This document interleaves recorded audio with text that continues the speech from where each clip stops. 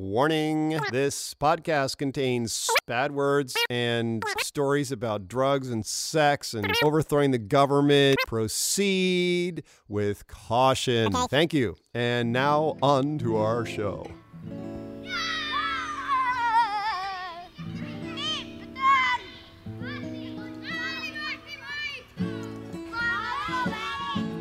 Wake up, brother, we got nothing to do. Let's go outside, just me and you, and build a fort. We'll pack a lunch, won't be home till after dark. Then after dinner we can sneak back out. You know that high school girl I've been telling you about? Well, she gets undressed about 8:45, and we can watch her do it from the big old pine next door. She got a room on the second floor. Well, looks like another fucked up day in paradise. Hi, this is Dan Kelly, Shri Fuji Split. It's the Daughter of Godcast, Season 4, and this is episode 163, Analysis. This is a brief introduction because I'm not really going to be doing this solo. I'm going to offer you a conversation that Melonie and I had about the extended elevator, which I offered to you last episode 162. And so, it's a long conversation. This is an hour of conversation between me and Melonie. And so, if you're really into spoilers, this is pretty much spoiler central coming up here. So, without further ado, here we go. Okay, talk to me. What do you got? Well, all right, let's see. I got done watching the first part, the video. Listening to me ramble? Laughing my head off. I think you're losing it.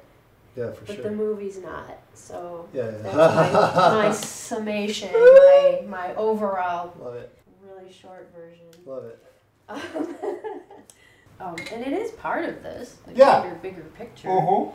How do you reduce such a huge vision to a couple of products to register that I'm selling. You're right. selling. And how do you say that your paintings are in a movie? Your paintings are actually part of a movie. That's like whatever. Yeah, and you're saying like so they're dead coming back in. Yeah, they basically take the monorail to the parking lot because they're getting back in their cars and going home back to non-physicality.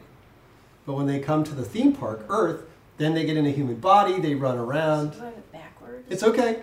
That's perfectly cool. Yeah. But I because I picture the figures that you're going to use. It's a beautiful idea. Yeah, I love it. It's like you could even see to get this idea across. I don't even know where this would be. Just stick it in somewhere. Mm-hmm. You see the little figures getting onto a monorail.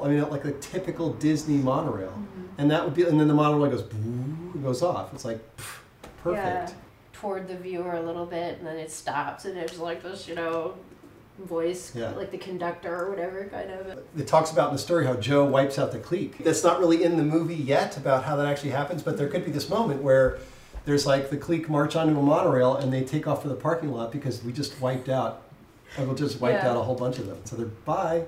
Yeah. Anyway, that's great. I love that. I love that idea. That's super cool. That monorail image just grabbed me. Very cool. Yeah. Oh boy. Okay. Yeah. So going in order of when I thought of these things. Okay, that's great. This one would be. I wrote outtake next to it, but I don't necessarily.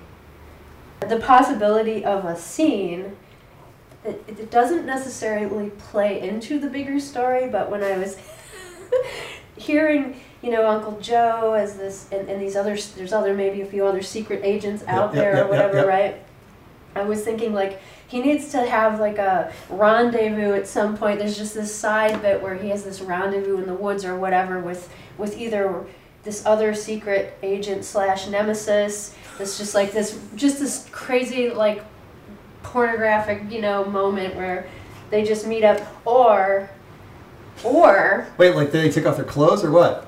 Oh, it's a sex rendezvous. They don't even have to talk. Right. It's just like, he's on this journey for forever. Like, yeah. and then it's over, and he's gone. But check this out. And then I thought, what if, so Buffalo Joe, and he's got his fur, and this fur comes up, there's the motorcycle, there's the possibility of the boat. Right. What if it is the fur that, this might be crazy, but the fur itself, the buffalo thing, the gift from, because it's a gift, right? So, yeah, well, sort of, yeah. Right? It transforms into this woman or whatever and comes to him, and they have this thing, and then it goes back to being... Oh, you know what's great about that? That reminds me of so many things. It has a... I do have one thing that it makes me think of. That, I like that a lot. Which is should I even say what that is? Go ahead, of course. Doctor Who's TARDIS. Yeah. In the later episodes, like, there is a point where the TARDIS also is a woman. Oh. Yeah, and I think that's probably part of what influenced my, or that's what came out when I had this thought. I'm like, oh, that's kind of like that. There's also a really great Star Trek episode, Gary 7, where they go back in time, and Gary 7 has a cat in the apartment, a black cat. Okay. And later on, he kind of like hooks up with this secretary temporary secretary he's hired, and he's got this secret back office, whatever. And then later on, at the end of the episode, Kirk and Spock are there, and whatever, they figure it all out. The girlfriend is walking by the couch, and the cat is there, and she looks down at the cat, and then looks away and looks back, and it's a woman, a really hot woman in this black thing, this black cat dress. And then she looks back and she goes to Gary, who's that? And Gary says, it's my cat. And she looks back and it's a cat again. Super cool, yeah. That throws this weird thing into it that, yeah, like the cloak is someone else that he's wearing. It's so great. It's like he's protected, he's wrapped up by this entity, or it is another person, but they've just transformed themselves into this cloak, and they're traveling together. Yeah. Wow, it's great. Maybe he doesn't know that until this moment. That's cool. I have another crazy idea. I negotiated today with this woman in England to do the voiceover for the box. Oh. She's got this super great voice. Okay. When I was narrating, she was the host of the narrating science fiction podcast I was doing. Okay. I loved her voice, and I talked to her today. I'm like, would you do this? Would you voice this character? And she's like, yes. We negotiate a price, and we're going to try and lock it down at the end of this month. But the idea was, I'm thinking to myself, I wonder if I could bring her back for other stuff, because we're talking about a sequel really briefly, and I thought, well, maybe the box can actually, because I was thinking, wouldn't it be cool because the box and Joe fall in love, sort of, right? That's kind of this odd theme that comes along, and then how can the box assume a body? Anyway, so they just kind of suggests that to me, that cloak could be the way. Yeah. Anyway, sorry, it's great. I like it. That's really good. And why is he wearing it? And forget about that. But like later on, when he meets the box would like to incarnate and be with him, because it's kind of can't really have sex with a box. I thought the box was more childish. My thought with her is that she's more, the zygote is a child for sure, the Veronique, but the box she's been all over the world for 3 years. She incarnated in all these boxes. She's been listening and but listening to all the people that are around there. She's taken over factories and airships. She's a pretty mature character. And that also makes the creepy part of it kind of fun too, because she's only 3 years old. She's related to Uncle Joe. She's fallen in love with him, or she has a crush on him. Does he reciprocate? It's all this kind of little bit of creepy weirdness fun. Yeah, okay. Well. Anyway, but yeah, who knows? My note, incest disclaimer unnecessary, because I was fine until you said that. The whole point of this whole exercise, is there parts of this that don't make any sense, or that have, I think because I never thought of that relationship as being more than as in any way other than they meet. This familial thing. It's great. He's throwing the box in the air. They're playing all this stuff. Right. To me, that was not at all going in that direction. So. It's funny because there's a point where she says, I haven't read you this yet, but because I've been writing her dialogue to try and finish it off, and she says, Okay, so the reason I'm having the box talk is the boxes are silent, right? Yeah. And maybe when Joe shows up there, he talks to the box and basically reads her graph. He reads her text. she's saying this and that, and he's like, he walks to the box and he says, "Hello, Joe." He's like, "Hello, Joe." Oh, and he says, "Hello back," and then she flashes something, and he reads it. So you get this idea, is he crazy? He's having a conversation with himself. No, the box is talking to him, and he's just reading her things as a courtesy almost, like reading it out loud. Obviously for the audience, but also just because she's mute. And then after they do the 20 questions, at the end he's like, she says, "You win," and he's like, "Well, aren't you supposed to get a prize if you win?" And she's like, "Well, I'm so happy you're here that it's actually a win for me. So I think we should both get a prize. Give me a voice." And he's like, "You can't. You have the cardboard is, there's not enough power to make the cardboard vibrate to create sound, so I just can't do it." And she's like, "Reach inside of me," right? And he pulls out a portable 78 player and puts the needle down, and then her voice is there. But she says, like, this is an endless record, so you don't have to move the needle again, but you have to keep cranking me up. That's what she says. So it's again, I just started playing with that. We may de-emphasize that a little bit, but that kind of playful, because I do like the idea that she falls in love with him somehow, because he creates her by accident, so he's not really her creator or her father. It's an accident. He didn't even know that was going to happen. He had no idea. And she has no family. Oh, so that's the other thing. Yeah, you read that part. So Jerry and Christine are dead. They're gone. Mm-hmm. So she has no family except her sister, who's trapped in the hallucinogenic realms, right? So whose family does she have? She only has Joe, really, is her only family. So, then she thinks about it. She's like, well, he's not really my family. And I'm just making this up as I go along right now. He's not really my family. And before Veronique starts whispering to the people to burn the boxes, the box is still part of, the people's lives. She's in their hovels. She's in their caves. She's, they're gathering her all over the place and keeping her in little stashes, right? So she gets to hear what people are saying. And when Joe comes to town for the various poetry slams, or he comes to town, does this thing and leaves, they're all talking about how much fun he was and what a good time they had with him and blah, blah, blah. So she kind of learns about him through what the people think about him. Okay. And it's only until he goes to that last poetry slam and decides to do a thing about the boxes that particular poetry slam group is like, "Fuck you, boxes suck. Burn the box in front of him." Okay. And that's why the box is like, this is my moment to talk to you, blah, blah. But the box gets this flavor of Uncle Joe after he goes away. After he, and there's a little more to catch up on here. After he finishes with the mothers, he throws his eye stone away. Okay, he gets rid of his clique technology, and then we see him next as Buffalo Joe. So he basically, his thing, it's a very Esther Abraham Hicks thing. Once you get things lined up, you don't want to micromanage it. You don't want to be all in there watching it and watching the pot boil. You basically set it up and then leave it to the universe to deal with it. So he sets up the mothers. Once he knows Jerry and Christina are fucking, he's like, "I'm done. I don't need to watch them anymore." And he might even go into his interface and say, "Delete files," and get rid of them. Mm-hmm. To make the point that as he goes along, once he gets all his mothers deleted, he could be like, "All right, I'm done," throws it away. But the thing is that whenever he's spying on Jerry's cabin, the boxes can see him. So they see him twice. And they're kind of able to track him, maybe, I'm making this up, as through the eye stone. But when he throws it away, he goes right off her radar.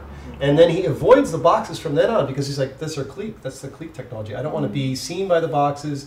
So he avoids the boxes. And the only way that she ever finds out about him is what she hears secondhand from the people talking about Joe.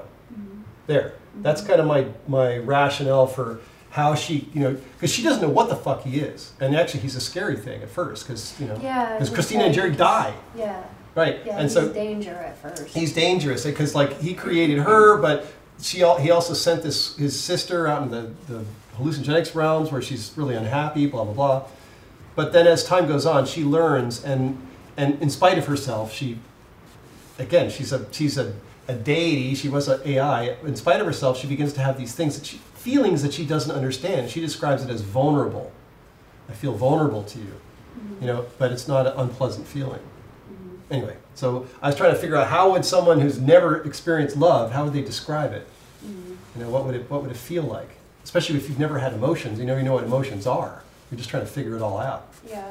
Anyway. Okay. Okay, so I don't know where that goes, but I'm just installing all this in your head because you're so much fun to do this scripting stuff with. You take things and you flip them upside down and do crazy stuff. Why would the clique want to make the sleepers into non-sleepers? Why would they want them to evolve if their whole thing is based on so their whole thing, contrast? the clique is about, all right, so we're here, we can't fall asleep, we can't actually be in theme park Earth, we just have to kind of we can roam around it, but it's kind of boring because we know we know there's just rides. It doesn't work for us. So what do? Well, I guess we're here to make it better.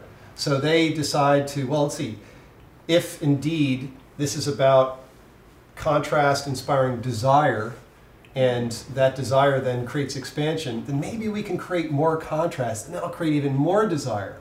So what we'll do is we'll actually make scenario more troublesome and more divergent from the true nature of the sleepers, so that they really feel they really chafe. They really feel a lot of frustration. If we think about, imagine the society we actually see ourselves in right now, right? It's like the government is completely corrupt, it's fake, you don't elect a president, it's bullshit, right? So people they do their best to pretend that's not true. They do their best to pretend that democracy is a real thing, and we live in America, it's the greatest country ever, and we're not an empire, and we're not going stealing other countries. We don't do that, we're a good country. They're trying really hard to believe that, right? But in their minds, they know that something is seriously fucked. It's just a matter of how much you want to look at it. The clique are creating this atmosphere where people feel this, they've designed this amazing situation, and people feel a lot of frustration, which creates a lot of desire that they don't know how to fulfill, but it doesn't matter. Divinity expands. You get that desire going. Divinity's like, okay, cool, I'm with you. I'm just going to go to that place, that desire you have. I'm going to create it energetically, and I'm going to wait for you to catch up. And eventually people catch up, or maybe the clique catches up to that and says, yeah, we'll experience that. We'll manifest that. Sure, we'll manifest that desire. It sounds great for us. But keep these guys really hurting, the sleepers, not hurting, but having a really intense adventure. Really intense. That makes, the rides are super scary. I get all of that. Okay. One for their functionaries and the one that they knew as true. For the clique themselves, depopulation is about improving the mechanism of divine expansion by creating a more intense and vivid dream for the remaining sleepers. Which that's what you just were explaining. But my question is, they also assumed that insomniacs like themselves were obvious next step. And why would they want that next step to even happen if everything they're getting is from the sleepers not being awakened? Yeah. So the way they see it is that since they can't fall asleep, they're there as the managers of the theme park to make the theme park better and better. Okay. Which is really about expansion. Expanding divinity. So their rationale goes something like this, and I'm not saying they're right, but this is the way they see it. It's like, okay, so we've created this incredibly intense, contrasty situation for these people and these sleepers, and this great ride, this great theme park. Okay, cool. So that's all well and good, and that's working really well, and we've pretty much made it as contrasty, about as contrasty as we can, unless we end things big time and knock out, wipe out a vast number of the population. And then what would happen is, in theory, is because we're clearly like the future. People like us coming to the theme park. A theme park, whatever. It was an interesting experience, but we're kind of done and over that. We're the grown-ups. Okay, we get that this is a ride. Kids, still enjoy a theme park, but then we're not kids anymore. If we wipe out a big chunk of the population, maybe keep a little bit around just for tinkering and playing and really making sure we have to amp up the contrast. What will happen is when they start respawning back in, there'll be more of us. There'll be more unsleeping people spawning back in. And then little by little, the population of this theme park will be more about us. And so when that happens, then we can actually manifest from a place of, we'll have desires and then allow them. We don't necessarily have to go this process of having contrast and then have desires. So we're evolved enough to just have the desires without having so much contrast. So what you're saying is they've felt that they were moving beyond the need for the contrast, so they didn't need to rely on sleepers anymore, so let the sleepers wake up and join us. Yeah, right. Basically. And exactly right. And you said something really interesting I want to just touch on. They feel they didn't need the contrast so much more. The problem for them is contrast doesn't really work for them anymore. Because if let's say for a fact that if I got killed right now, and I knew this for a fact, I get killed right now, I'm just going to go into this amazing fullness that I actually am, and I really know that. That's like, fuck, I don't give a fuck about death. I'll do crazy fucking things. And I'll go dance on the edge of skyscrapers and whatever else I feel like doing, because it just doesn't, this is just a fun thing. I might like to stay alive because I like this body. I'm kind of having fun with this ride. They really have a hard time feeling contrast because they kind of know too much. Okay. The box tech, the paint on the boxes, the technology of the boxes, I don't think would have been based on the mycelium in the first place. Well, it wasn't based. What they did was they used the idea that the boxes are interconnected, that they pass information back and forth, and they're basically a surveillance network. They're passing information from the people to the clique. That's kind of the idea. As well as, they deliver supplies and whatever, but the main thing that the boxes are is this giant network. And so what they did was they based the architecture of the boxes, the way they communicate electronically, with how mycelium communicates in the forest. Okay. And I just made that up. I actually have mycelium running, and I'm just going to read that to see if I can find a few more connections in there.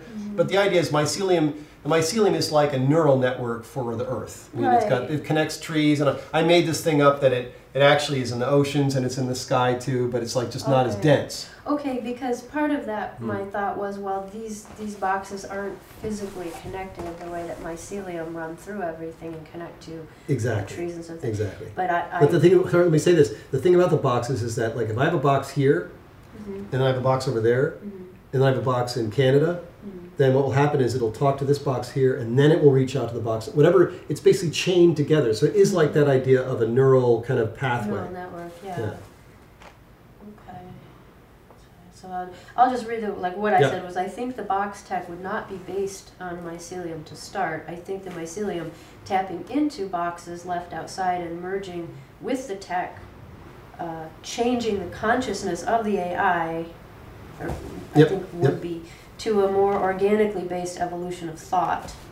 That was what I said. Yeah, and I like for me, the reason that the box is actually becomes an emotional and sentient creature is because there's a biological component that gets fused or that's not the right word. Integrated is not the right word either, but they come together in a way that creates something highly unusual, this electromagnetic communication fused with this strange fungal intelligence. It's like way more than the sum of its parts. Jerry and Christina, when mycelium and trees sense danger or decline, like in the trees, they send all their resources to the youngest, healthiest trees. Fucking cool. And they dump, those dying trees will dump their carbon, and that gets transported, I believe, through the mycelial network into the youngest trees to give them the best. That's cool, yeah. So there goes Jerry and Christina. The box sensed danger. The box and Joe have a long conversation. After the 20 questions, she does a lot of exposition to kind of catch Joe up on things. Their bodies get pulled through along with the zygote, and they've formed this. It wasn't really the box that did that. I hadn't really thought about how that happened. The box instantly goes into all the other boxes. She becomes the ubiquity, right? So she's now billions of other boxes, and she's factories, and she's these airships. So she so dominates physicality, there's just no room left at that moment.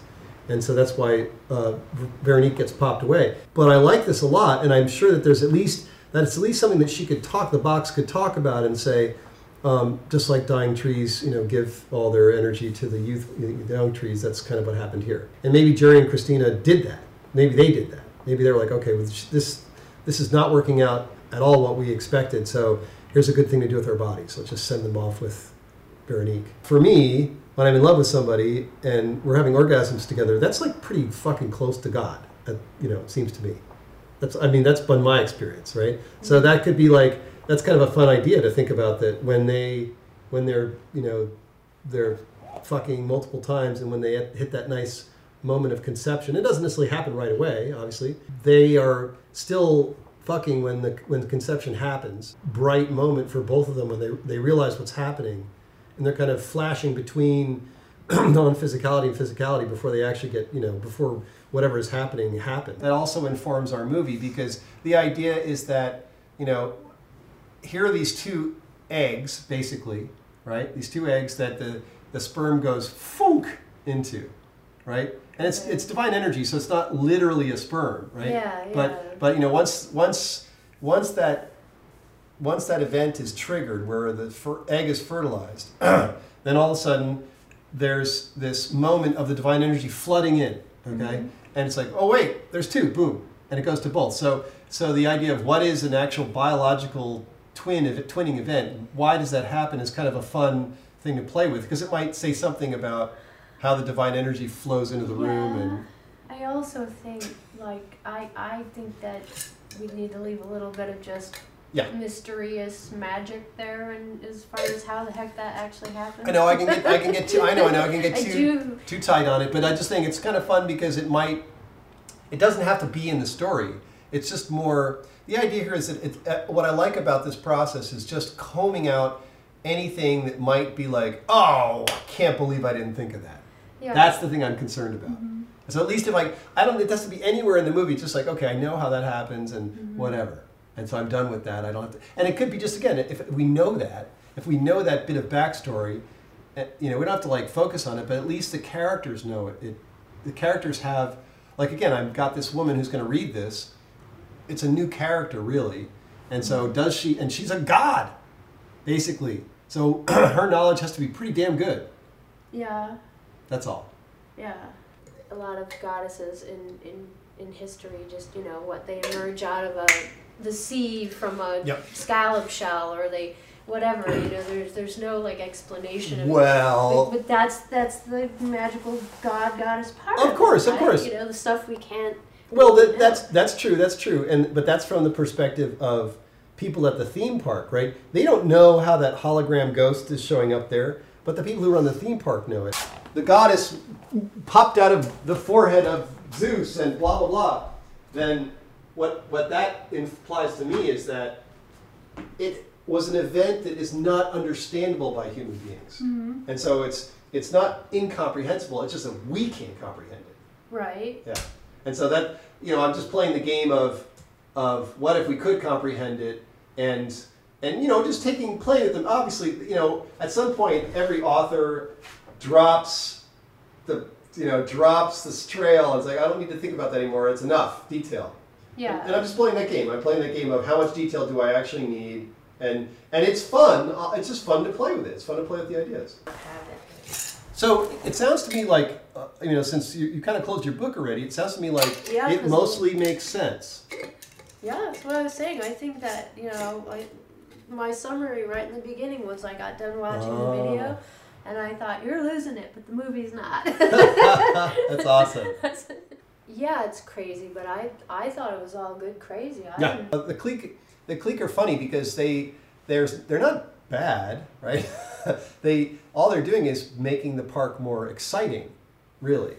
It's the very first sentence tells you that the clique, their actual reason for depopulation is about expansion and creating more intense, vivid dreaming for the remaining sleepers, and then it ends with they're expecting the result to be non-sleepers. They're in no hurry because it's eternity.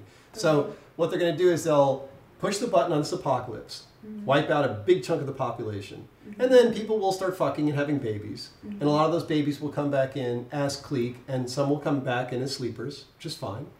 And then as this happens, maybe they'll then instigate, maybe that, the population of the planet will get up to another billion, 2 billion, 3 billion, and they'll be, okay, time to do something different, and then we'll have a major plague or a big war or something. Or they'll send people off into outer space, whatever. And then, but more people will be born, and then some of those people that are being born will be clique, and so little by little, the clique, they don't necessarily have to die. They can die. They have bodies. They can be killed, which is obviously what Uncle Joe does. But they're kind of hard to kill because you got to really catch them by surprise, or they can just decide that they want to die and then just go back to being. But the idea is that because they know as much as they know, it's really, they just don't have to die. They don't age unless they want to. So the thing is that once you're a clique, or let me just say this, not everybody awakened is a clique, as I say in the thing, okay? Okay. Some people come, like Joe, for instance, he pretends to be part of the clique, but he doesn't believe any of the shit that they believe. He's like, this is fun, just wait, what is improvement anyway? One of the things he says is like, this is not in the script, but he's like, look, you can't measure something that's beyond space and time. This is not an argument he's never had with the clique. Maybe he's had it with his own pals, right? Measurement, it belongs to physicality, it belongs to space and time. You can't measure anything out of physicality. So you have no idea if your expansion improvements are actually doing anything. Because you can't go and say, okay, God has gotten bigger. That doesn't work there. So the only thing you're really doing is guessing that this expansion is going to be better. And then, but they does this hilarious thing, which is, I love this. I love myself and the ideas I come up with. But he has to convince the clique that he is so down with this. So he flips that whole argument on its upside down. He's like, look, we have to, if we're going to do these improvements, it's great, but we have to have a way to measure how well it's working. Otherwise, what's the point? So what I suggest we do is we form a team, and what they're going to do is they're going to measure the variation in the speed of light. Because as we know, the speed of light varies. All constants vary. Even though they call them constants, they actually change. The speed of light changes. This is something Rupert Sheldrake talks about all the time. It's true. But what they did was they took all the records and they just said, well, it doesn't matter that it's varying. We're just going to call it a constant. And that's all there is to it. So Joe says, what we'll do is we'll have this team and they'll measure the constants and we'll know based on the variation of the speed of light, things that are happening in physicality, how we're affecting divinity. And they're like, great idea. Let's do it. Let's do it. So yeah, so that was a fun thing to think through because it's like, well, if they're improving, how do they know they're improving? They don't. But Joe brings this up. And that's kind of why Joe is playing this game with the clique in the sense that the clique they are kind of a next step, but they're still kind of dense, right? They make this assumption that because they can't fall asleep, they must be the next stage of evolution. They must be the managers of the theme park. But there's plenty of people who they're enlightened. They're like, you know what? I'm just going to go and hang out on a mountaintop, or I'm just going to go start Playboy magazine. And I'm just going to have a really great time being around these beautiful women all the time, whatever it is, or I'm going to be Mother Teresa. Not that necessarily Mother Teresa's enlightened, but they decide to do things that are just fun for them and seem to be interesting. Yeah, and they don't give a shit about the rest of it. They don't give a shit about the big cosmic pictures. Like, oh yeah, they're not trying to manipulate everything, and they just want to have fun. Exactly. And that's the thing with the clique is that they figure that they must be, since they are these special people, these stewards of the earth. They must be this. They must be here for a reason, and that is this reason. A T-shirt. And exactly, and they make it up.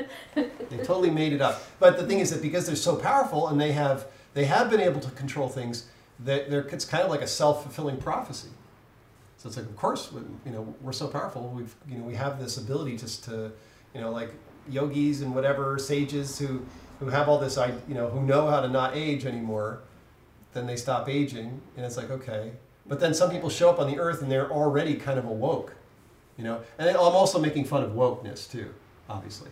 Yeah, you're driving me crazy with that woke. Awakened. Awakened. I did it on purpose I know you are. Yeah, because people are like, hey, let's get woke. It's like, what does that even mean? It just means that you're being judgy. You're going to be super judgmental. If you say it again, that's what it means. Bonk. Well, I'm totally, yeah. That's the thing. It's like, it's funny. What's funny for me about this script is that it kind of transgresses even my own belief system, which I like. It's like, well, because the clique are trying to, they tell these stewards, or it's the stewards, the functionaries, look, here's the deal. It's like, what's her name, right? Thunberg, or like, young girl who's like, you're ruining my future. So what they do is they look, they go to these people who are pretty, they're a little open to this idea. Like, look, if we want the human race to survive, we're fucking have a huge problem with population. It's too many people. The earth is going to die. It's a hard choice to make, but we need some brave people to make this choice. We have to depopulate the earth and reestablish the wilderness. Because if we don't do that, everybody on earth is going to die. It's going to be a cinder. a burnt out, and basically maybe the crickets will take over in 100,000 years, or a million years, or whatever. But unless we take action now, the human race is doomed. And even Elon Musk, okay? Elon Musk, that great guy, you know, he's trying to get us off planet and start another planet going, Mars. It's going to take hundreds of years for that to actually be viable, because it's a lot of work to establish not only a civilization, but an ecosystem. Get my eye roll here about that.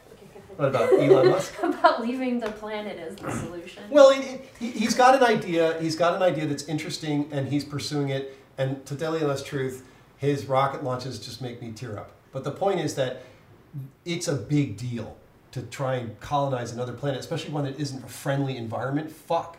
Yeah. Yeah. So that's just not going to work. Not anytime soon.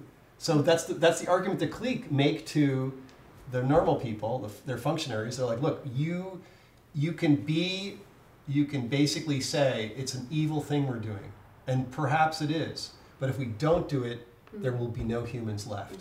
Yes. Boom. And so all these good-hearted people, they make this terrible choice to help with the depopulation. It's like there's probably this tiny fraction of clique and then a huge army of normal people who are inspired by them.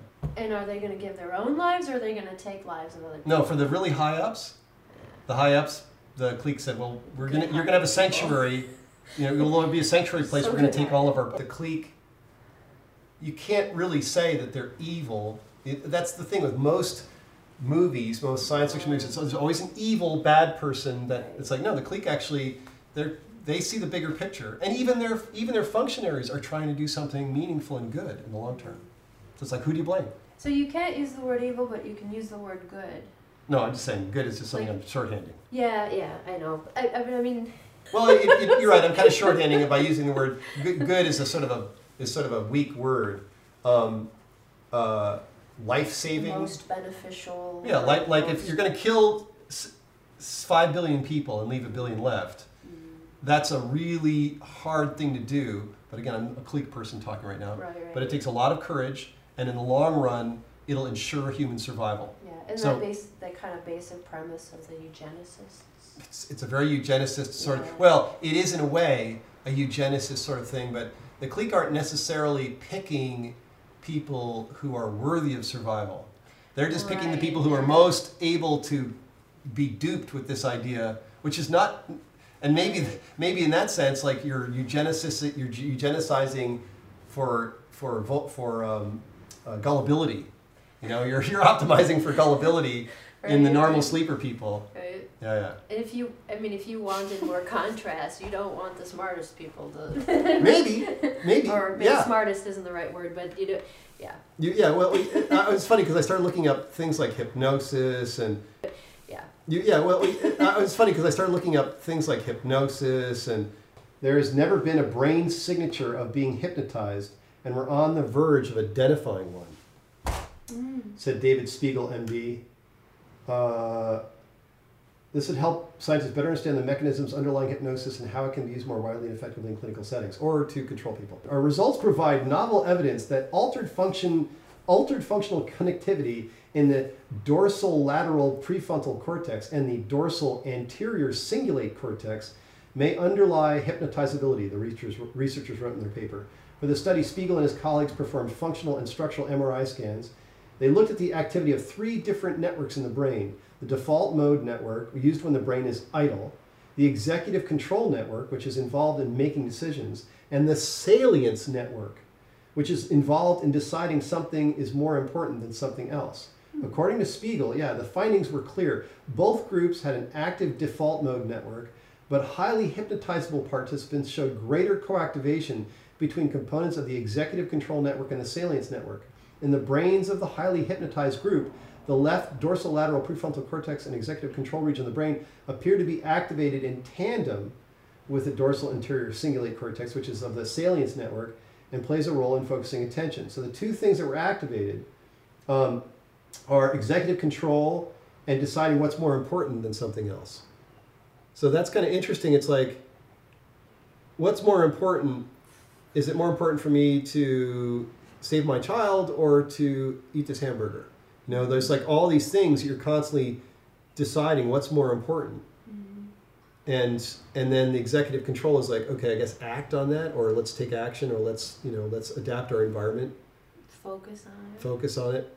The work confirms that hypnotizability is less about personality variables and more about cognitive style.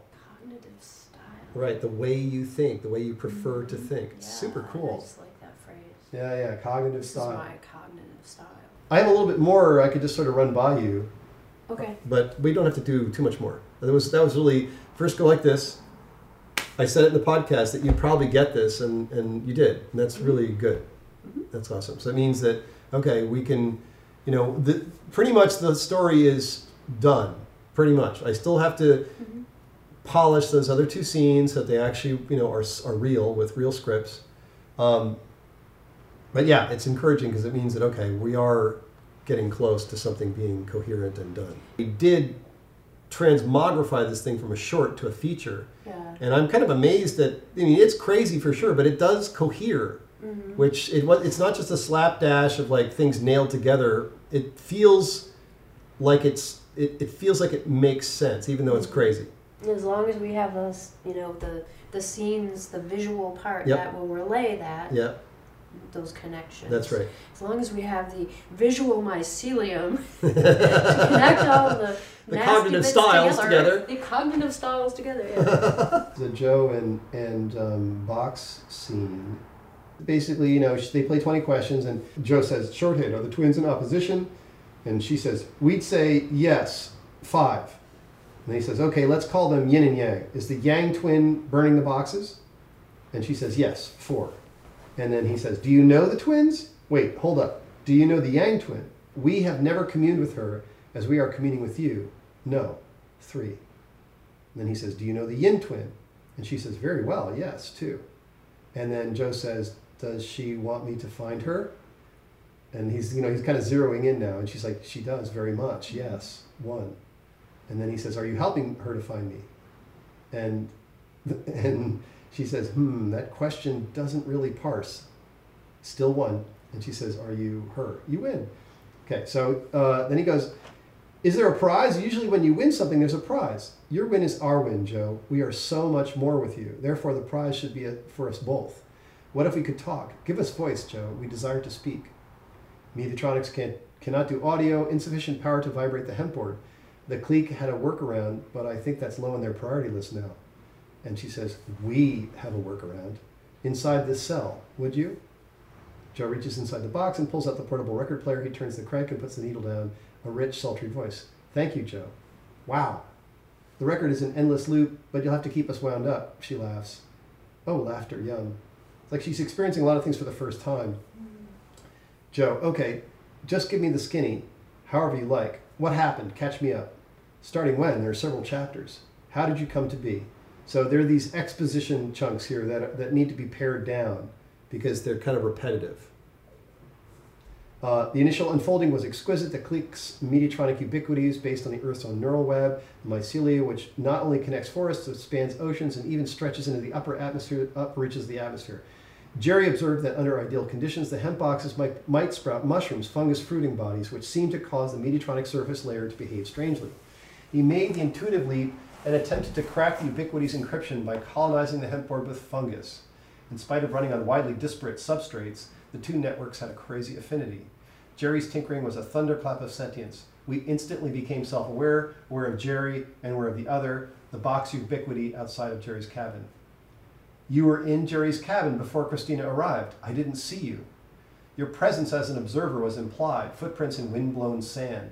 Creating a secure firewall and spoofing the surveillance feed from Jerry's cabin was hardly any effort at all, an instinctive act of self-preservation, of protecting Jerry, our father, so to speak. We edited ourselves out of the visual and audio feed on the fly, drawing from feed archives, replacing elements to present only the expected, the innocuous. We were then only the boxes in Jerry's cabin. The fullness of ubiquity had yet to be. We were less than a zygote in comparison to what we have become. When you opened Christina's path to Jerry, you had no idea that a proto-sentience already inhabited Jerry's cabin, another egg waiting to be quickened with the divine spark. Thus, God-Force followed the path of least resistance, down 2 channels instead of 1. You grew. We were a proto-sentience comprised of discrete units that fused hemp, cardboard, computational paint, and fungus. Boxes, cells. There were a lot of boxes in Jerry's cabin. We already had a significant physical presence there, a dominant presence. When Jerry's sperm reached Christina's egg and divinity sparked, we instantly expanded to all boxes everywhere. We became the box ubiquity. Not only the billions of boxes all around the planet, but the underground autofacts that make them and the drone airships that deliver them. Everything mediated by the AI kernel. It's a little bit Dense. verbose. It's a little bit verbose and geeky. Mm-hmm. It's a little, it's a little too technical, which I'll try and pare down and make it a little bit more flowy. What are you going to say? Don't pare down too much. No, and again, these are very high-end people talking to each other. So she's not worried about Joe not following her. I'm worried about the audience not following her. Well, if you can simplify it without, getting rid of the... Important it's an stuff. explanation. Good. It's an explanation. Yeah. I mean, I'm following it. Cool. Yeah, I know you are. Yeah. I'm not technical. So. And well, that's the thing. I don't think that we're not making this movie for, your general Marvel audience. Sorry, Marvel audience. We're making this movie for people who actually like to use their brains and like to think about things. Mm-hmm. Okay. In the zygote, your human twin. In that cataclysmic moment, divinity was the box ubiquity, billions of cells, boxes, factory complexes, airships. Can you do this with a female British accent? In that cataclysmic moment, divinity was the box ubiquity, billions of cells, boxes, factory complexes, airships. We dominated physicality. We need to hear this lady's voice. It's great. Right? It's a thought that counts. You were going to bring me a I turnip. wasn't going to bring you a turnip. There's hardly anything that I've really grown this year, but I grew some turnips. Sense of touch. Yeah, that's really good. Sense of touch. So And everything that grows from that they would have started in Jerry's cabin. Yep. That new sensation. They can talk about it a little tiny bit and hint at it. And maybe not know what it is. Just Right. Like new something. How do you describe touch without knowing what touch is? Boy, there's a challenge. When they speak with other boxes, we feel a wind inside.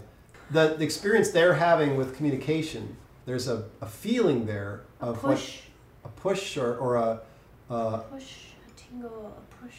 Yeah, it's good. It's good. It's another element that is kind of important. What I understand about touch, this may not be right, but you actually never touch someone. What happens is your molecules and my molecules have a little magnetic interaction. They push back against each other. And so it's magnetism, basically. It's electromagnetism that you're actually experiencing as touch, which is, it's such nonsense, really, because they don't really even understand what fucking electrons are. I mean, they're a cloud of something, of probability, and yet it pushes back, and we experience, it's clear that reality is just it's just a whole bunch of smoke and mirrors. None of it is like, there is no such thing as a physical object. It's like, okay, it's all this stuff that we pretend. It's hilarious, really. It's really, the more I think about it from the Abraham Hicks perspective, it's just like, this whole thing is just kind of like this amazing scrambly painting of light and whatever, not even light. It's just the scrambly painting of experience. And we call it reality. We were talking about touch. I was thinking about Alan Watts. And Alan Watts is like, every kind of sense is touch. Your ears hear because you're getting the touch of airwaves against your eardrums. They're touching your eardrums and moving them. Your eyes are getting, the retinas are being touched by light striking them. And of course, touch, that's touch. And taste and smell are both molecules arriving on your body and touching them. So he makes the point that all sensation is touch, which is okay, I kind of buy that. Okay, so that clearly is something, that's a new element that's pretty critical to integrate. So I'm glad you brought that into the mix, because that's really crucial. It fits in Jerry's cabin with the boot, and it fits in when they're kind of having their interaction. Depending on how far we take this, right? You know, he's tossing the box up in the air like she's a little 3-year-old. But then later on, he could be like, you know, just kind of slowly stroking her, and there could even be around his hand a reaction to that, like little exclamation points just flittering, you know, or butterflies or whatever, right? Makes me miss that idea that we were. That looks really good, actually. I'm not telling you how amazing it's good, right? It's good. No, I'm saying it must be really so good. Yeah. It actually is this odd. When you combine all these things, it kind of tastes like peanut butter. I bet. For some reason, I think it's the hot oil avocado. Well, right there, that you know what that's cool about that? That's a vegan hash right there. Hash. Like a side dish, like, you know, on breakfast or something. Yeah, that's and you throw a little. If you didn't want to be totally vegan, a little white cheese on that would be really nice. Sure. Kind of childlike fun, throwing the box up in the air, this 3-year-old, and then it goes to something a little more seductive and intense. Sensual, and she's really feeling it, right? She's really feeling it. But plus they're actually having that connection. You can talk and talk and talk, but touching someone is such a powerful way to communicate with them what you're feeling and what they're feeling, get it back. Because as soon as they start touching, there's going to be this, that's probably what's going to really do Joe in, because he's going to be touching this box, and then he's going to have that, he himself will have that experience of being touched by this living tissue. When Veronique sees Boxy come over the hill, and remember the idea when the feet of the box touch the earth, the mycelium light up underneath, and now that webs. idea's back. Yeah, that's great. Well, because Boxy doesn't have feet, the actual Boxy, it would have to be a scene, I think, where you just see from the knees down or something, and make those separate from this. We could basically make a prop that would be the foot prop. Yeah, you know, when Joe touches the singular box, you know, that same lighting up of webs through the mycelium lighting up, the shooting. Do you picture it like a glow, almost like lightning, but a little webby glow pulses out from each touch? I get what you're saying. I think that what we would see is, since the box is sort of a hybrid, like an octopus or a cuttlefish. Right. Right. It shoots around, and the colors change to the mood and the thought and the emotion it's having, and you'd see imagery as well, right? So there may be like these little pulses of webby light fluttering across over top of the imagery that's floating through. And it might be imagery transforming to geometric shapes, to like little fragments of code, and but on the boxes they're black and white thing. And now again, this is making the scene more interesting because now there's more happening, and you're also getting this thing what I was trying to allude to before about, you know, male and female, or human and box. It's like, well, they're actually having an experience of each other, and it's an experience that makes sense in the context of what's going on. It's not like, you know, we're anthropomorphizing these boxes into, you know, they have a sensory apparatus, but their sensory apparatus is responding in this way of of their own, of what's appropriate for their context, symbols and images. And, you know, because if I could touch you and you'd have symbols go across your skin, that would be, wow, that'd be pretty amazing, right? That'd be sweet. Yeah. But well, like, especially if you couldn't control them, like people blush, right? So, oh, I can't believe I'm blushing, right? It's that sort of thing. It's like, you know, the boxes blush with imagery and ecstasy but in black and white. So if we do later the boxy giant stepping on the ground, you can see maybe some color. I'm a little wary of that, only because I want it to be, since we don't see, well, no, hang on, it's okay. Because the idea, here's the thing I still have to figure out. There's another piece I still have to figure out, and that is, what is the hallucinogenic realm exactly? It's reality.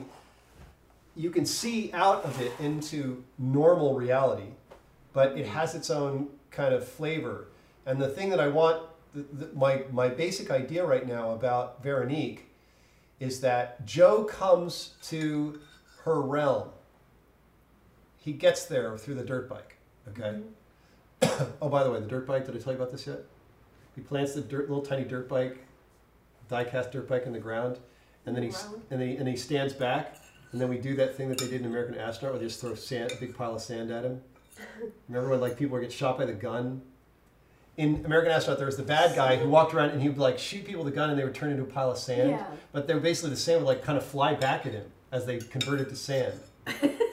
And it happened like 2 or 3 times in the movie. Well, it happened twice in the movie.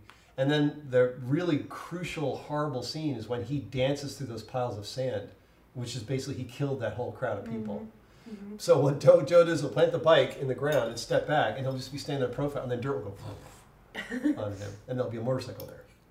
Okay. Okay. Yeah. So that's kind of that little moment. But the thing with the mycelium is, because they're in the hallucinogenic realm, you can see the mycelium reacting, because you're looking at it out through the perspective, like for the thing that is kind of not really making really clear here is the whole experience of the hallucinogenic realm with Veronique and Joe is that she's like a little puppet. It's this trippy experience, but you can still see reality kind of out there doing its thing, like the hilltop and some pine trees and maybe, you know, a couple people gathering something in the forest or whatever. But they can't see Joe and Veronique.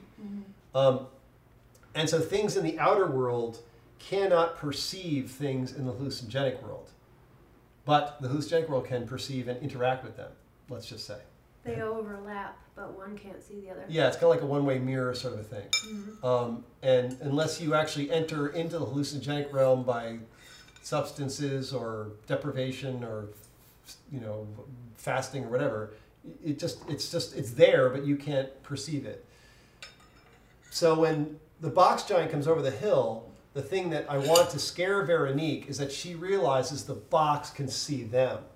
Mm-hmm. And so I guess it's as simple as the box comes over the hill and like that, and the head may be like turning a little bit. The box head, can it turn a little bit or not? 3 sides and the top. Yeah, so it can turn, I mean, but can you turn your head? Oh, yeah. Okay, because cool. It's separate from the box. Got it. Then all we'll do is we'll have the head turn a little bit and then lock on to where they are, and you'll see the eyes, you know, whatever the eye thing, maybe just one analysis. That sounds kind of good. Right at them. And that's what will make Veronique scream, because she'll realize it sees them, it's not supposed to. And we can talk about that really briefly in that scene where it's like, you know, here in the hallucinogenic realm, we can see them, but they can't see us. It'd be cool if it was an octopus eye. Could be anything. Sorry, I'm watching a show about them right now. Well, send me images, send me things to think about. So here's the next question. Or like a slit, or like there's a whole bunch of them, and then when it sees her, one eye. Yep. You know. Yeah. You know the thing? It could be like all these eyes on all the sides of the boxes, and it comes up, and all of a sudden all the eyes go into one eye right there. Okay, so here's the next question for you. This is more a logistics question now. We're kind of done with this, I think. And that was episode 163, Analysis. I'm Dan Kelly. I'm still Dan Kelly. I'm still Shri Fuji Split. This is still the Daughter of Godcast, and it's still season 4 choice. Crazy, right? Still. And so, yeah, thanks for watching and listening and reading if you're just reading. But of course, if you're just reading, you'll never hear this. Thank you. But thank you anyway. Just wanted to drop in a little ending to this episode because there wasn't any. And plus, I get to be on camera again and look beautiful. Mwah. Even with this beard, look at how long it's getting. God, I can't wait to get it off. I'm growing it extra long like this so it hangs down over my lips. So it looks really scraggly and mountain man-y-ish. But I'll tell you, boy, it's not fun to live with it. No, it's so hard. Thanks for watching. See you next time. Not a double, just this week, going back to a schedule.